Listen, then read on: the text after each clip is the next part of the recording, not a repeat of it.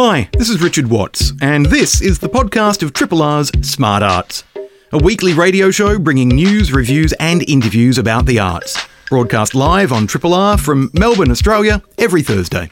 Hope you enjoy the podcast, and if you have any questions or feedback, feel free to get in touch via the Triple R website. Richard with you here on the show today. Lots to talk about, but yes, I did just want to briefly acknowledge that I was on Four Corners on Monday night. That's very weird. An episode about homophobia and the AFL and the fact that not a single player, past or present, emphasis on the past, which I think is a really telling statistic, has ever come out in the AFL men's competition. So slightly challenging to talk about because they were asking me about setting up the Pink Magpies, which I did back in 2001, and also asking me about an essay I wrote for Overland about homophobia in sport in 2002. But fascinating experience. It's up on iView if you would like to catch up with it and haven't done so already. It's also available on YouTube for friends who might be, and subscribers, for example, who might be streaming us from overseas. So iView is geo-blocked, YouTube clearly is not. Anyway, it was fun and slightly weird and slightly nerve-wracking. So, yeah. On the show today, less nerve-wracking, we're going to talk about the latest work from Sydney-based company Force Majeure. It's coming down to Arts House in North Melbourne. It's a work called IDK, or I suspect stands for I don't know, but we'll find out when I speak to its director and deviser. Now, if you would like to see a new work of contemporary physical theatre about consent that features 3 performers, but also, I believe, 4 giant teddy bears, then the new production IDK, which is going to be showing at Arts House in North Melbourne from Wednesday the 30th of August, could be the show for you. I'm joined on the line by Danielle Micich, who is the artistic director of Force Majeure and also the director of IDK. Danielle, good morning. Good morning, Richard. Now, this is a work that has grown out of several different areas of your practice, devising, directing, but also your work as an intimacy coordinator, a role in the performing arts, in film and television, that has become increasingly significant post-Me Too. For people who are unfamiliar with the term, what does an intimacy coordinator do? Good question. That's always a question I get asked. In short, an intimacy coordinator is an advocate and a liaison between the performer and a production. So they oversee the kind of logistics between, basically the logistics between the intimate scenes and content that needs to be produced for a production. And we've seen the role work beautifully and create real kind of sensual, intimate, powerful scenes in TV shows like Normal People and Heartstopper, for example. And certainly the role is becoming much more common, as I said, in the performing arts, both here in Australia and overseas. Talk to us then about IDK and how you've fused your role as an intimacy coordinator with your work as artistic director of Force Majeure.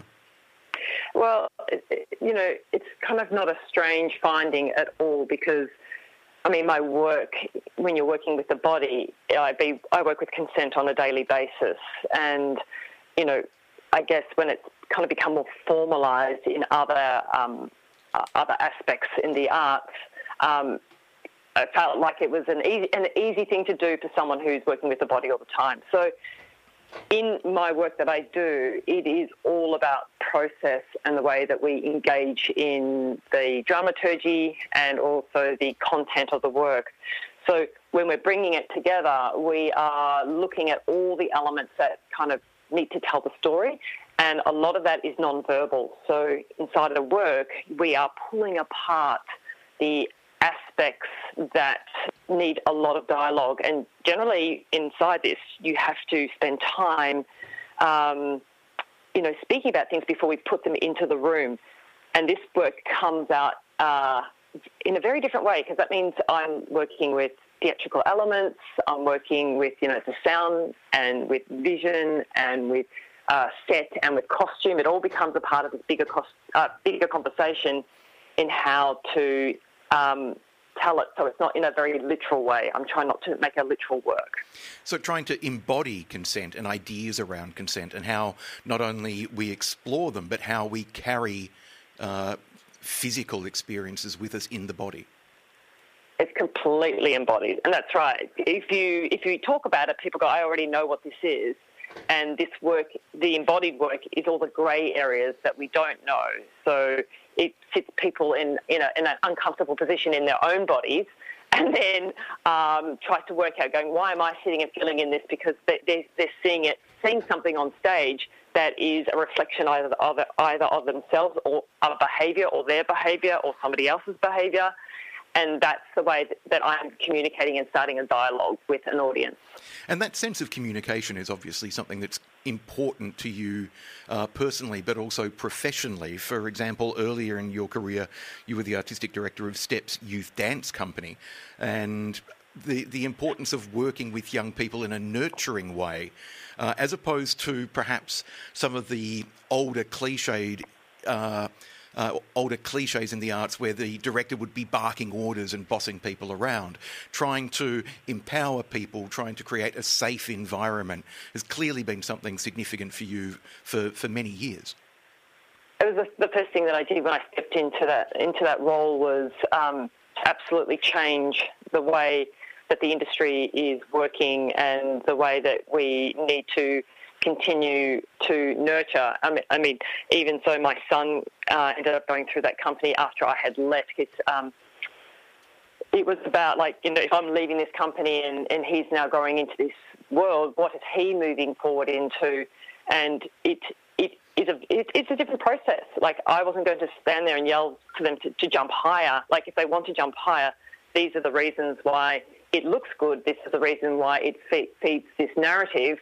But you have to want to be able to jump yourself. Like, I can't make somebody else jump high, but if they jump themselves as high as they can, then I can absolutely go, I support that in any which way.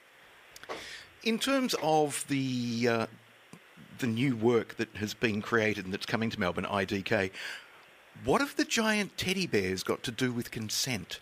You've got 4 giant teddy bears in the show, I believe. Well, yes, we've got 4 giant teddy bears, but the way in which we use it is about revealing. And, when we look at things like generational behaviour, this was a metaphor that I could bring into the space, because the work itself goes from childhood to adulthood, and the key moments in life that we are affected by our boundaries and by consent that you're either giving or not being given. It's been taken away from you or put in place. And the teddy bear has a really interesting role and a journey inside there, which I guess don't want to spoil too much, but there is a beautiful reveal at the end about the teddy bear and its place in the work. But it's a metaphor. Well, because instantly as you were talking there, I was thinking about the way that in therapy, particularly therapy with young people and young sexual assault survivors, the idea of going, show me on the doll where you were touched or something like that. The idea of using a toy as an interpretive tool and to embody some of the ideas and the bigger ideas and themes of the work. Everything is in there. I'm trying the way that I've done is I've juxtaposed a lot of different types of imagery inside a space. So it's a 3-dimensional work. So instead of it being a 2-dimensional conversation, there will be an image of a teddy bear doing something completely different in a shadow work of someone moving, and you're going, what is its relationship? So it is all of that, and it is more than that. So that's what I'm saying. That's all be taken into consideration, but I'm not defining it as that's what it is. If you've just tuned in, I'm speaking with Danielle Micich, who is the artistic director of the Sydney-based company Force Majeure, which is a company that presents kind of devised work blending storytelling and movement. So don't necessarily think you're coming along to see a dance show, but do come expecting to see something that will be physically focused and evocative. And the work, as we said, is called IDK and is going to be showing at Arts House from the 30th of August until the 2nd of September. Danielle, I know you're also doing a Sydney season, but before we talk a little bit more about the work, tell us about the 3 performers that you're working with to devise and present IDK. And before I mention them, I will also mention that I have worked with multiple artists from both NAM and across the country who've contributed to the work. So when we make a work, it's not just about myself making a work. It is about collectively working with resources and artists from all over the place to tell a story. And, you know, you can have a cast of 15 or a cast of 8, but I chose a cast of 3 because I wanted to try to kind of consolidate what a crowd would be. Like 3 is a crowd, 2 is company, and then you have your own solo journey. So I picked 3 individual performers. Merlin Tong from Queensland, who's a writer, director, actor, performer herself. Adrian Daff, who is one of the directors of The Last Great Hunt from WA, who's an extraordinary actor, deviser, performer herself, and Gabe Crumford, who resides in Launceston in Tassie, is a mover, actor, maker himself. So they're all coming from very kind of varied backgrounds and disciplines, but bring difference into this work that, you know, melds together a very interesting combination and inside this idea of consent and boundaries. Was it a deliberate choice to bring in performers from 3 different corners of the country?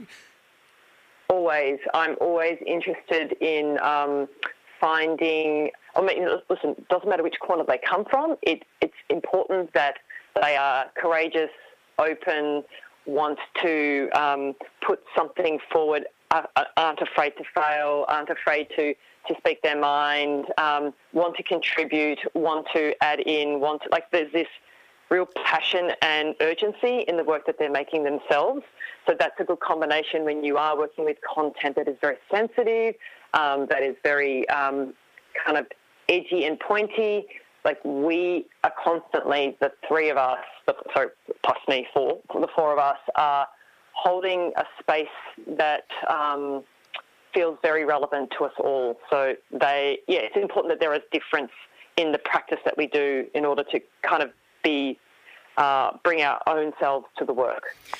Because one of the things I was thinking of is that if you were working with 3 performers who know each other well, are all from the same city, have collaborated before, there's going to be perhaps a certain sameness to their physical vocabulary, to their movement style, to the way they devise and create work. But bringing in people from far-flung parts of the country, you are guaranteeing that each is bringing perhaps something very specific and very unique, not just from their practice, but from the cultural environment of the location in which they work. Absolutely, and therefore, it opens up bigger conversations around how they are working and how their community are working, and that also feeds into when we are having conversations with our audience too about how they are working and how they're. So it's not one demographic, it's not one idea. It is about a broader spectrum, a different perspective that is very paramount to the work that Force Majeure does. And then also you're working with a very broad-ranging and creative, talented team. So Anna Treglowan, for example, on set and costume design, Angus McGrath on sound design, Tessa Leong as a dramaturg and more, and other people... collaborating contributors, I noticed, kind of acknowledged on the Force Majeure website. If people would like to learn more about the production, www.forcemajeure.com.au, which will also tell you about the company's work. And I know that, Danielle, the Sydney season at Carriage Works, there will be a panel discussion around consent involving BDSM practitioners, artists, musicians and more. Will there be a similar style of conversation for the Melbourne season at Arts House? There will be, actually. On Thursday, the 31st of August, we were having our own panel there, industry-led, and we're bringing it to Melbourne. Excellent, because for me, that kind of insight, not just into the creative process, but parallel ways of thinking about themes and ideas can enrich a work in a fascinating way by encouraging me to think differently about I've seen and some of the ideas that may not have directly informed it, but are part of that broader conversation the work is exploring. In this case, IDK exploring the idea and the themes and the impact of consent. Yeah, and I'm trying to make sure that this spectrum. We are having Amy Heide, who has worked on Love Me, join us for this, and also artist Margaret Harvey, who comes from a First Nations perspective, come and join us as well, and as well as Josh Price, who is also working on the production. So, very, very different, again, always different perspective, always coming from another angle, and we're all feeding into a conversation to further it and make sure that it's not going to go away. Force Majeure's new production, IDK, is showing at Arts House in North Melbourne from Wednesday the 30th of August until Saturday the 2nd of September at 8 p.m. And runs for 70 minutes. You can go to artshouse.com.au to book tickets. Tickets are $35, $20 at concession, black ticks $10. And there will also be a tactile tour and audio described performance on Friday the 1st of September at 8 p.m. So all those details at artshouse.com.au. And if you would like to know more about Force Majeure, the company that has devised and is presenting IDK, you can go to forcemajeure.com.au. I've been chatting with Force Majeure's artistic director, Danielle Micich, who is also the director of IDK. Danielle, thank you so much for joining us on the program today. Thanks so much, Richard. Triple R on FM, digital, online and via the app.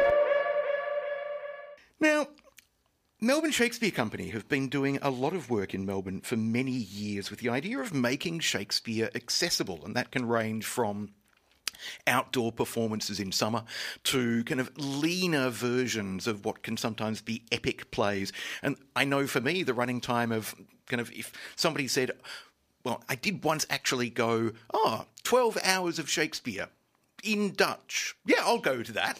But if it was kind of like 3 hours, I'd probably go, that feels a bit too long, 3 or 4. But there is a new production of Shakespeare's Julius Caesar being staged by Melbourne Shakespeare Company, running a lean and hungry 90 minutes, I do believe. And I'm joined by one of the cast.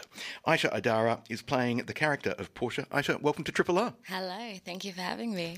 For people who are unfamiliar with Julius Caesar as a play, one of the things that intrigues me about it is Hamlet is the main character.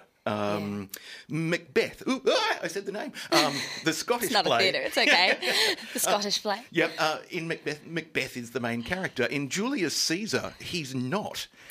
No, he's not the main character. It's the tragedy of Julius Caesar as a symbol, and it's really the tragedy of Marcus Brutus or Caius Cassius, more so Marcus Brutus. But it's an interesting way the way he's made Caesar the titular role, but it's a meditation on the way that we cycle through leaders and what remains of them, and how we pick up the pieces after their downfall, or what even happens. What does it mean to have led and then no longer lead? Which makes it a very timely piece of theatre given the Australian political landscape of the last decade, where it was like, it's time to change the batteries in your smoke alarm, time to change prime ministers. Yeah, I know. I was reading John Bell's book the other day about leadership, and a lot of it was meditating on how leaders can learn from Shakespeare and how they could have through the pandemic and just all manner of crises is how do you lead? Now, have you done much Shakespeare before? No, this will be my first Shakespeare. So I've only done one play in my career, and I've been in school other than that. And that one play was just some small independent production that no one will ever heard of called Harry Potter and the Cursed Child. Yeah.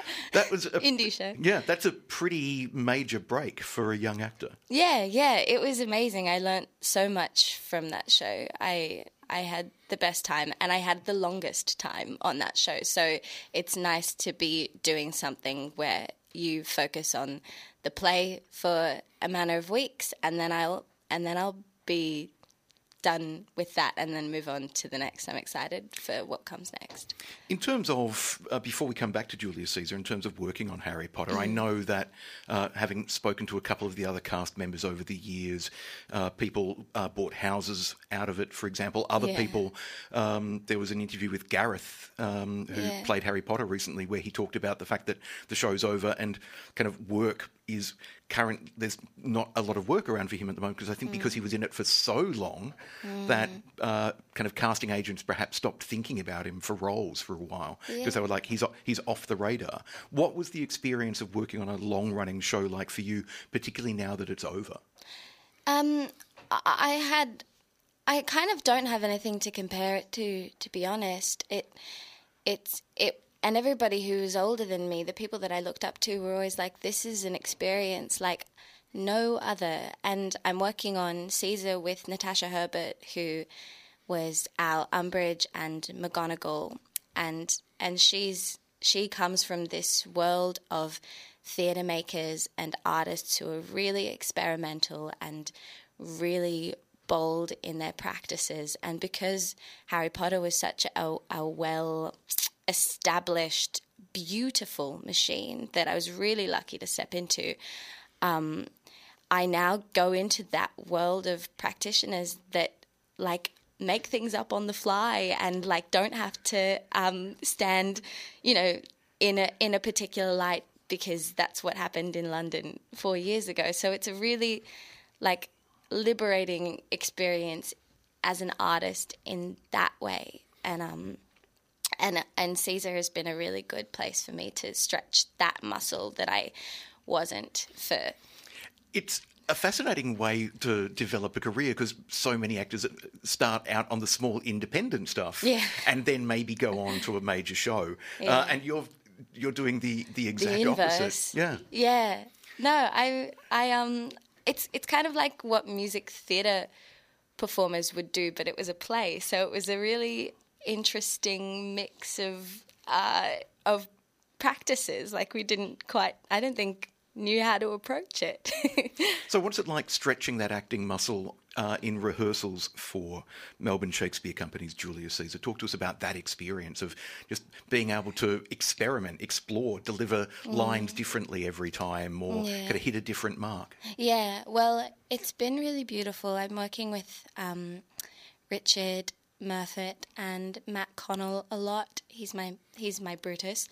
So we have just been trying to throw as many things out there, and the language is so beautiful and colourful. So I spent a really long time in rehearsal and still now trying to sort of eat it and make it as full as it possibly can be because it's so lyrical and the poetry of it is I don't want to miss anything in that. Were you familiar in terms of study and so on with iambic pentameter and the rhythm and the language of Shakespeare? Yeah, I did it so I did go to uni for a couple of years and that's where I learnt those sort of, entry ways into Shakespeare, the pentameter and the rhythms and, the first word of a sentence, last word of a sentence. Those are your things that you stick to. And then high school, Hamlet, Scottish play.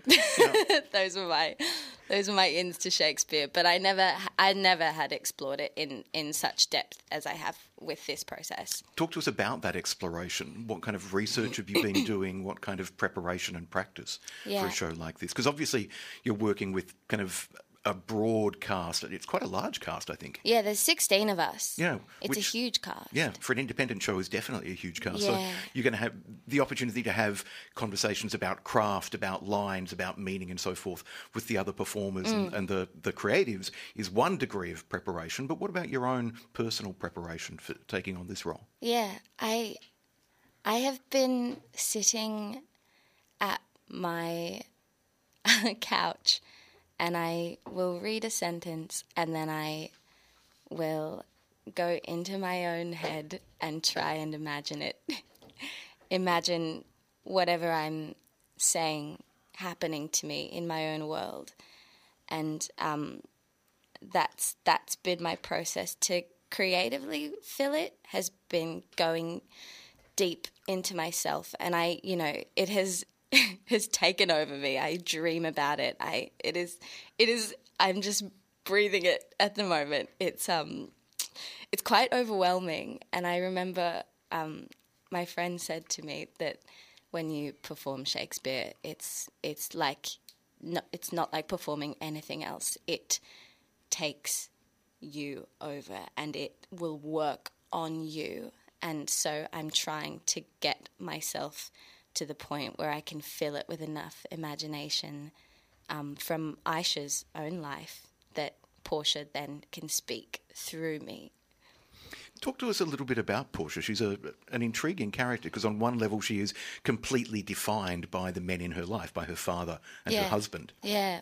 But she's also, to the best of her ability, an incredibly independent woman as well. What's the line? Think you I am no stronger than my sex, being so fathered and so husbanded. Yeah.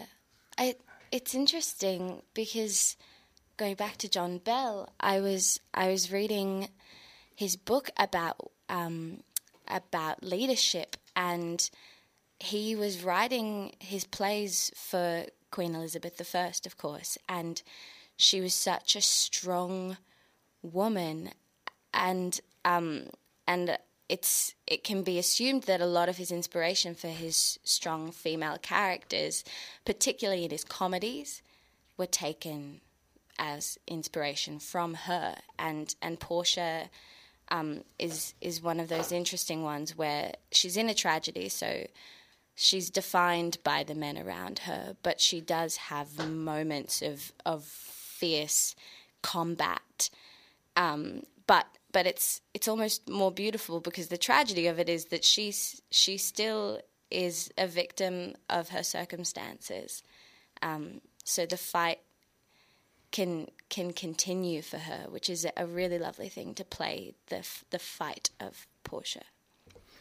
I'm speaking with actor Aisha Aidara, who's playing Portia in the Melbourne Shakespeare Company's production of Julius Caesar, which is previewing tonight, I believe, and then opening tomorrow night at 45 downstairs. Yes, we teched it yesterday and we are doing a run today and then we're doing it for people, which is going to be very fun. Yeah, I mean, it's the thing about theatre, and I said this on the show so many times, that a production is never complete until the audience are there responding live in the moment. Especially Shakespeare. Yeah, and the liveness of theatre is something that I missed so much during the pandemic, for example. But I also love the liveness of the space at 45 downstairs. Oh, yeah. It's a beautiful performance space. What's it like to work in? Because I'm only familiar with it, obviously, as a punter. Oh, yeah. Well, Dale Ferguson has done the design on this show, and it is... And if you've seen the space, it's a really interesting space to work with because there's pillars in the middle of it. And I feel like if I was a designer, my soul would always be like, what am I going to do with the pillars? And so Dale has, not to give away anything about the design because it's amazing, but just completely embraced the vastness of the space. And it has become its own beautiful abstract Rome, and there are more pillars, believe it or not, and it's amazing. Fantastic, because as soon as you were describing it in that way, I was thinking, they're embodying the Forum, for example. That's it. Yeah. It's the Forum. Yeah, that's exactly what I think the inspiration is behind the set, and there's it's really cool. Yeah. Now, as I said earlier in our conversation, Aisha, this is a kind of cut back Julius Caesar. It's kind of 90 minutes rather than 2.5 or 3 hours or something. It's 2 hours and 5 minutes. 2 hours and 5 minutes. Okay. We ran out last night. Talk to us about the tone and the feel of the production, because I've seen shows which some Shakespeare purists I know have gone, they've just contemporised it too much. Just no. Oh, yeah. And the flip side of people going kind of like, I don't want classic Shakespeare. I want a living, breathing production that speaks to now. Yeah. So trying to find that balance for a director and whoever's working on the script as a dramaturg or something to cut or rearrange scenes, whatever it may be. Yeah. I always think they're in such a hard place because it's the classic, you can't please everybody, and in trying to do so sometimes you piss off everybody. Yes, exactly. And the beautiful thing about art is there's no right way to do it, there's no wrong way, and if it makes you feel something, then it's done its job. So it's peeled back, it's bare, it's raw, and the text is what shines, which I think is definitely what Richard's ethos has been the whole time, and it's a beautiful thing to do, because the one thing we can always kind of come back to is what the text is saying and what it means for us now. Because even if we did set it way back in the 18th century or whatever, it will still sing to what we experience today, and that's the beauty of Shakespeare. It's timeless. Melbourne Shakespeare Company's production of Julius Caesar is running from, as we said, it's previewing tonight, opening tomorrow night, and then running through until the 3rd of September, 7:30pm and 5pm on Sundays. You can find out more and book by going to 45downstairs.com. And if you'd like to learn more about the Melbourne Shakespeare Company, then www.melbourneshakespeare.com. But booking and more details at 45downstairs.com to see Julius Caesar, previewing tonight and running through until the 3rd of September. I've been speaking with Aisha Aidara. It's been an absolute pleasure. Thanks for coming in. Thank you for having me. Triple R. Somebody who is not on their own is the artist Christian Capurro, who is part of an exhibition of works by contemporary Australian and Latin American artists at the Heide Museum of Modern Art on now. It's called Beneath the Surface, Behind the Scenes. Christian, welcome back to Triple R. Thank you for having me. Absolute pleasure. Talk to us about the invitation to participate in this exhibition. It came from Melissa Keys, the curator, who I've known for a long time, and curiously we'd never done anything together in an exhibition, so it was a pleasing invitation, because someone who knows what I've done for a long time, to say, okay, the time's right. How about we do something? This is a situation. I think you're going to offer something to it, and let's see what we can do. And that was how it started. And it was a very robust conversation around just what could one do in light of what she wanted to do, what you have and what you want to do. What did she want to do? What was the kind of curatorial framework or brief beyond the juxtaposition of Australian artists and Latin American artists? I think in my case, and maybe it's how she structured the exhibition around very particular dialogues between certain artists. And in her case, there was one artist, Estefania Penafiel Loitza, who I think Melissa had in mind when she was talking to me about, okay, I see something here. I see, you're both from different parts of the world, but there are certain affinities and certain ways of approaching making, and let's just see what can happen if we put the two of you together in the context of these other orbiting artists. And I think that's how it happened for her. That's how the exhibition began, and I think she did that with other artists as well in combination. Now, I was wondering if one of the parallels or similarities between the artist your work is sort of paired with in that regard is because that artist also works with ideas of erasure. That's the obvious connection for me. In some respects, it was there early on, and I guess the works that Melissa had in mind initially were very much the erasure works that I'd done from the late 90s to the early 2010s, and one of those works is in the show, and that's the most direct dialogue with Estefania's work, and my work it's called Young Man Against a White Curtain. Now, the idea of erasing work is something that fascinates me as a creative practice. Because often you use the term making, for example, and many curators and artists I know talk about contemporary making and the spirit of making and the different ways of making. You are making by unmaking, or have been, certainly. In those works, definitely so. And I guess my background is from photography, print media background. So in many respects, my earliest contact with a process of making was always in relationship to some existing thing, some surface of the world, and taking that and doing something with it through some mediating technology. And so with the erasure works, in some respects, I don't think of them so much as erasing so much as, if anything, making away or spending excessive amounts of time with paying attention to something. And in a very physical way, those works sort of manifest themselves. Yeah, I mean, the work you mentioned, Young Man Against the White Curtain, is 2011 work. It's a partially erased magazine paired with the rubber that kind of, because when you are rubbing something out, those little flecks of rubber and paper and whatever is being erased kind of mount up and pile up. Not to the extent of being piled up that you have placed those objects in this particular work. Well, this one, it's explicitly, this work is the last in a trilogy of the erasure works. I didn't make any erasure works after this, so in some respects, it's one of the interesting things about this show is I have works from the early 2000s, the early 2010s, and also the more recent digital imaging works. But this one was the last of a series of 3, and it's a single page and a white pile. Before that, it had been multiple full magazines and these anonymous grey piles. And it was a curious coda to these other projects in that it came essentially as a dream that I'd been dealing with this anonymous grey mass that was being shedded. And I had this dream about this pristine white mass as something which might be a way of liberating myself from this trial and these years of rubbing away. And that's how it began. And then it was about finding something that couldn't be erased very easily, a single page. And what about transforming from grey to white? Well, the grey, in effect, what it was the difficulty I'd come across in the earlier erasure things, where I was wanting to desperately clear something away.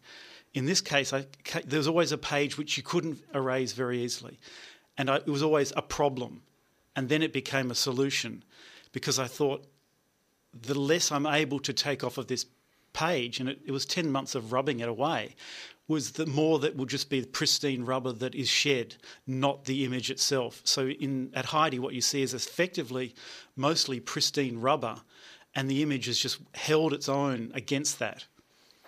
Now, that's an older work. Is there newer work of yours in the Heide show as well? Yes, there are 3 large digital photographs from the series known as the Enclasticine works. The first set were shown at the 2011 Tarawara Biennale, and this is the only other time I've shown them in Melbourne. And they're scanner-derived photographic works where appropriating images from mass media, from the news, from the web, online, video stills, and then putting them through a scanner that has its own software, which is effectively, its job is to heal the image, remove the dust, remove the scratches. And I've asked it to do something it's not trained to do, or it's not meant to do. I've misdirected it, and it's then remade the image. Intriguing. Now, you used was it Enclasticine? In Plasticine. It's how it sounds is really, in many respects, how it matters to me. What does that word mean? Because you've invented that word, haven't you? I have.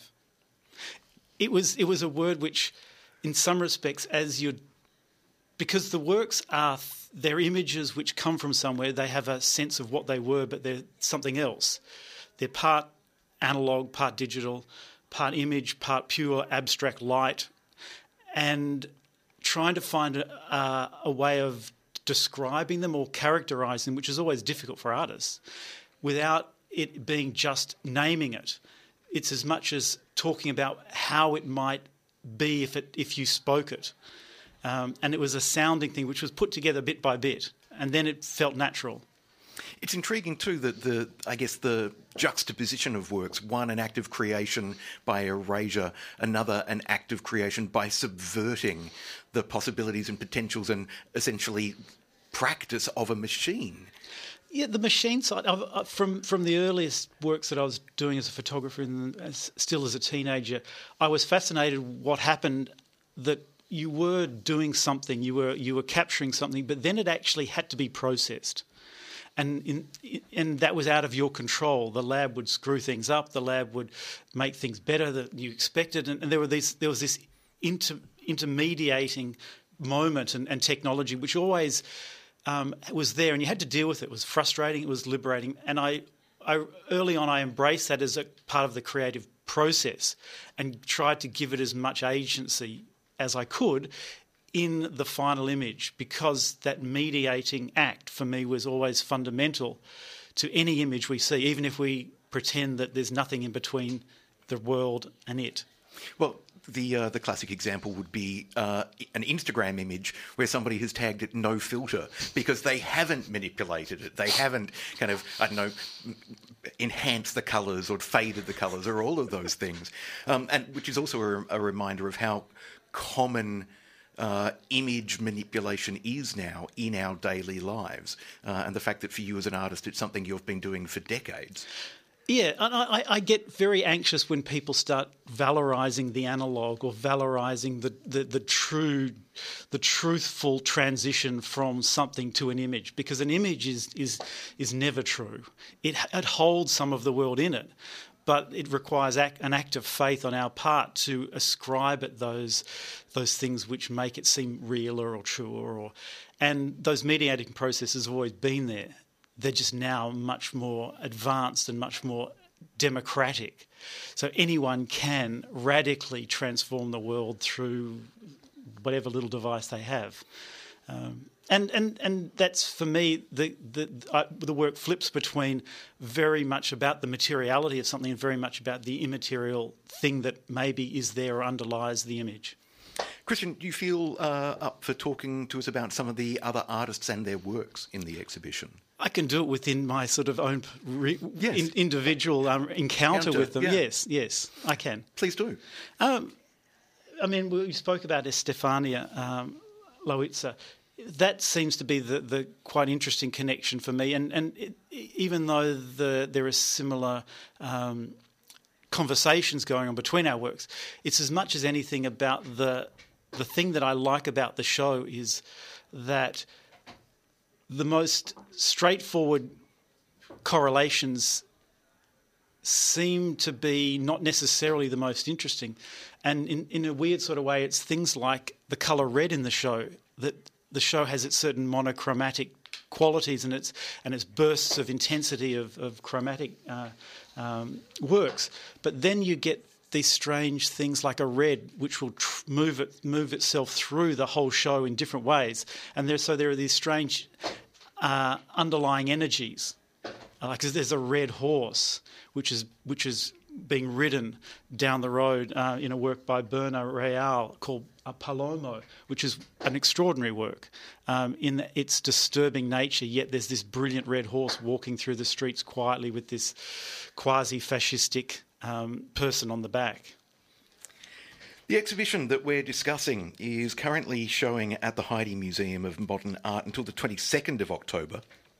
Beneath the Surface, Behind the Scenes is the name of the exhibition, and my guest is Christian Capurro. Christian, to wrap up this conversation, the pairing of and juxtaposition of artists from opposite sides of the Pacific Ocean is something that intrigues me, because we may share geographic parallels but very different cultures. But it seems as if the curator of this exhibition has identified common thematics between cultures to bring artists together, or at least in conversation through their work. Very much so. And I think in Melissa's case, she's always had that interest in those connections between what happens here and what happens outside of our shores. And I think from a personal perspective, the work from South America and Central America is underrepresented in what we get to see here. I mean, and that's a shame. I mean, and I think a show like this is one of the best ways to come across it as an artist, if nothing else, because very little of this work I knew about. And I think it's in the way that it's been so carefully handled, gives you a good sense of those relationships, which you don't get to see in those big institutional shows where it's just, this is what we've bought in the last 5 years and let's put it all together. And so I think that the careful handling that Melissa's given to this, like most of her shows, they're always very carefully pitched. And the nuances are the things which take time and are the most surprising and satisfying things as an artist to recognise.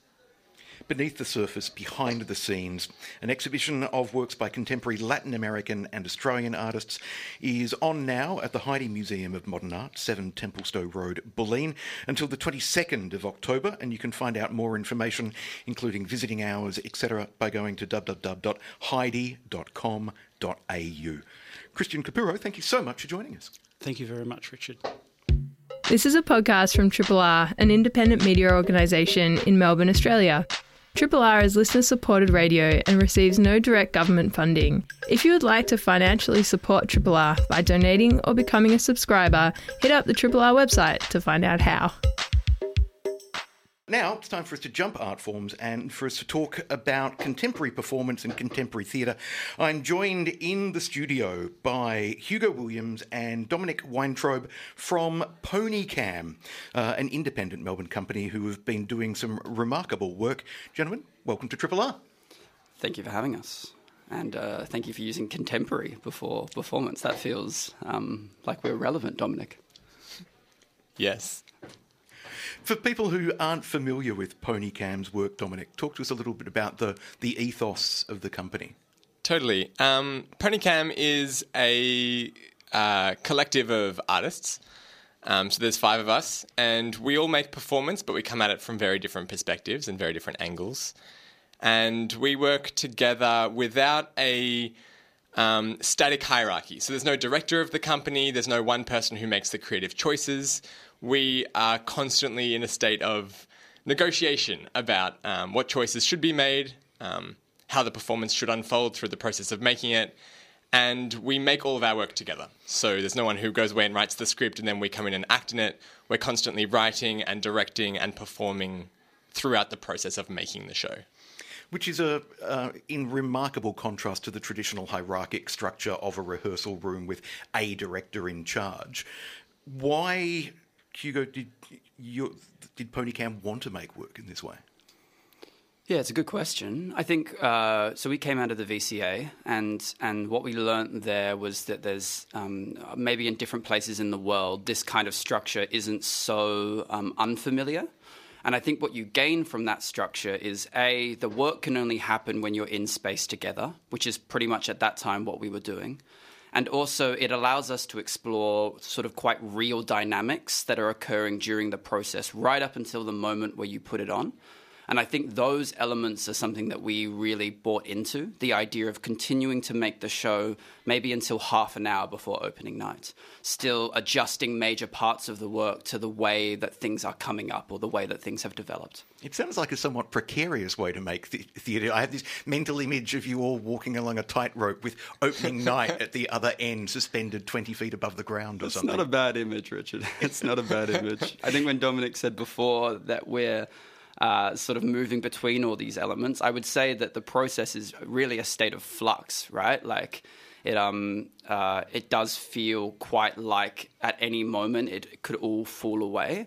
and which means that you can't really look to these other theatrical structures to hold. You have to look to each other.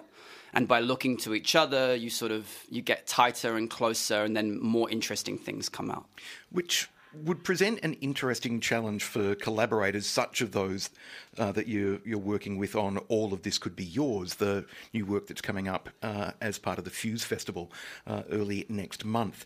You're working with 30 senior citizens to make a work, and I imagine most of them have had very little theatrical experience, if any, before. Would they have come into the room expecting to be given a script? And how have you nursed them through this collaborative, devising, wire-walking kind of process? That's a great question. I think the idea of being given a script is actually an incredible source of anxiety for people when we're working with non-artists, which is a pretty big part of our practice, bringing together groups of people who don't necessarily have regular art practices and getting them to make shows with us. And the idea that we would on day one come in with like a 60-page script and be like, everyone go learn your lines, we're going to start work tomorrow, is a source of anxiety. So it's actually really liberating for them to be like, we're not going to give you a script, you're not playing a character, you're going to be yourself on stage, and we're going to help you curate that self on stage so that you don't need to try to do anything that that relies on traditional skills of performance, which we don't expect from people that we work with. And also ensures that you're getting an authentic version of that person on stage, Exactly. Yes, it is curated to a degree, but it is not creating an artificial kind of version of their personality, a facet of their personality. You're trying to work to present their whole self, but in a structured, supportive environment. Well, the whole self that they want to bring. And I think that's a big part of our dynamic is creating these structures where people can bring the parts of themselves that they want to. And then as the process goes on, it feels like they bring more and more. And they see other people in the room bring more and more, and then they get excited by the challenge of exploring different parts of themselves. For this upcoming show, though, I will say we're actually making it in 10 days. So we're 12 days out as we currently sit here. So we haven't formally begun the intensive rehearsal period for this project yet. But I'm sure there's plenty of ideas bubbling away that you are looking forward to, kind of like, I don't know, flipping the tops of your head, scooping out the ideas and throwing them around the room. Yeah, no, we are. We're working with like things that we've never worked with before. So we're working in quite a massive space, quite a massive theatre. Usually we make works in like old church halls or car parks or like abandoned shop fronts. And so making work for theatre feels different, but I think we're still going to bring the same perspective that we do when we're working with these other spaces, that the theatre should feel not familiar to audiences, that it should feel new, and we're exposing things that people have never seen before in that space and using it in ways that people have never seen that space being used before. And Dominic, talk to us about finding the cohort of kind of 30 senior citizens to work with for this show. We've worked with people, I never know what the right term is. I just call them people over the age of 55. There are so many different ways. Oh my God, that officially makes me a senior. Sorry to say. We have worked with people over the age of 55 quite a bit over the last few years. It was a sort of an idea and a work that begun during COVID. We created one show where we worked with just sort of 5 or 6 people, and we worked over sort of 6 months to make a show that was called Anything You Can Do. And then since then, we've become really, really interested in intergenerationality. I'm going to say that's a word, intergenerationality in creative processes. The idea of sharing knowledge and skills across generations where we have something to offer. We have experience in performance making and theatre practice, and they have life lessons, they have life experiences that they can bring to our process and enrich that process.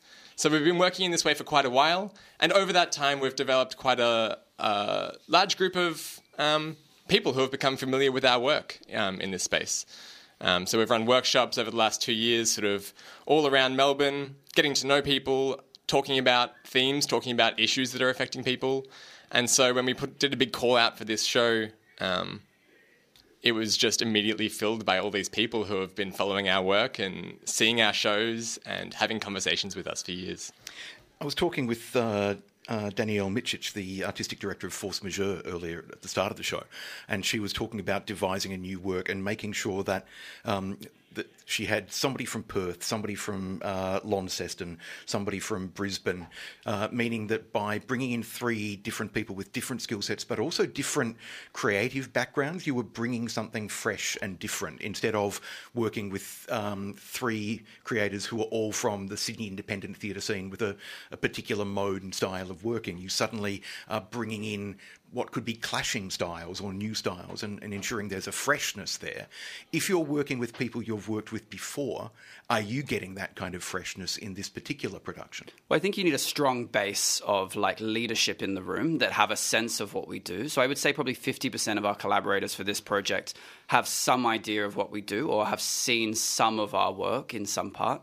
And then the other 50% are completely fresh. And this is for the first time. They've probably been told by a friend most of the time that we can be trusted. And they've come kind of on that and are discovering things for the first time. And a mix of that is really great to create a great social environment, but then also a really great environment for risk-taking, both people that are making risk for the first time and then people that are leading the way in new kind of risks. And the skill set, I would say, I totally hear what they're saying, and I think that's amazing. You want people coming at it from heaps of different life experiences, lots of different places around Melbourne, but then also lots of different bodies and how those bodies relate to each other in space is something that we are really focused on in the call out. And why devise and create and make this work in just 10 days?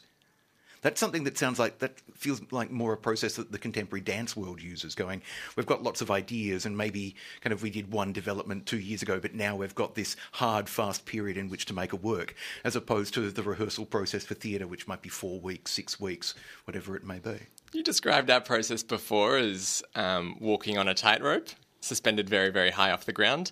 And I think that that's something that we really value in our process. Bringing in these kinds of risks. Hugo said we're working in a 400-seat theatre when we've only ever played to 60 to 100 people before. And working in 10 days is kind of another one of those risks that for us is really exciting. For us, it spurs on a kind of risk-taking and energy in the making process that then I think audiences can really feel in the outcome. It feels present. It feels like we're finding it in the room with you, the audience. We're not there to present a polished and refined play where everyone's playing characters and the comedic timing is all perfect. We're there to just be ourselves on stage and invite the audience to just be with us in that state. Is it possible to say what the show will be about, what all of this could be yours will about, given that you haven't made it yet? You're working with 30 people, 55 and over, some of whom I'm guessing are probably significantly over 55. So you'll have some idea of their life stories and life experiences. But what will the show be? Do you know? It's totally a really fair question. In our work with this community generally, one thing that we talk a lot about generational differences, but it feels like what Dom and I and most of PonyCam are doing are looking to the future and imagining a future for ourselves, and it's kind of it's unknown. Whereas in a lot of people that are over the age of 55 are doing that as well, but they also are looking back and examining the legacy that they've left behind and the legacy they want to leave behind. And for us, that idea of legacy is something that this show will be about. When you're working with individuals at a small scale, you can get really personal in that way with legacies and with the idea of personal stories. When you work with 30 people, you can't. There's too many stories to hold in the time that we have. You can have little touch points, but there's just too many people. So then we start to look at collective legacies. What does it mean for many people on stage to be telling the same story about their lives, about their fears for the future, and then about what they want to leave behind, and to come together as one big group around that? And that's what the work will be about. All of This Could Be Yours is presented by Ponycam and Darebin Arts as part of the Fuse Festival on Tuesday, the 5th of September at Darebin Arts Centre. There'll be sessions at 1 p.m. and 6 p.m. on Tuesday, the 5th of September. And you can book and find out more info by going to arts.darebin.vic.gov.au. That's arts.darebin.vic.gov.au. And to find out more about Ponycam, go to ponycam.co. I've been chatting with Dominic Weintraub and Hugo Williams from Ponycam about All of This Could Be Yours. Thanks for coming in. Thanks, Richard. Thanks for the questions. Thanks for listening to this podcast of Triple R's Smart Arts, a weekly radio show bringing news, reviews and interviews about the arts, broadcast live on Triple R from Melbourne, Australia, every Thursday. Hope you enjoy the podcast, and if you have any questions or feedback, feel free to get in touch via the Triple R website.